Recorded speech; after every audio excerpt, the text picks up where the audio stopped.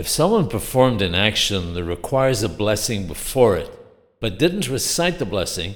the way to proceed depends on the following.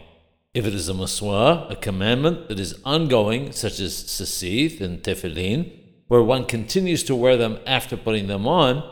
or if it's the commandment of sukkah, where one remains in the sukkah for a length of time, then one recites the blessing even after one has put on the tzitzit, and so on.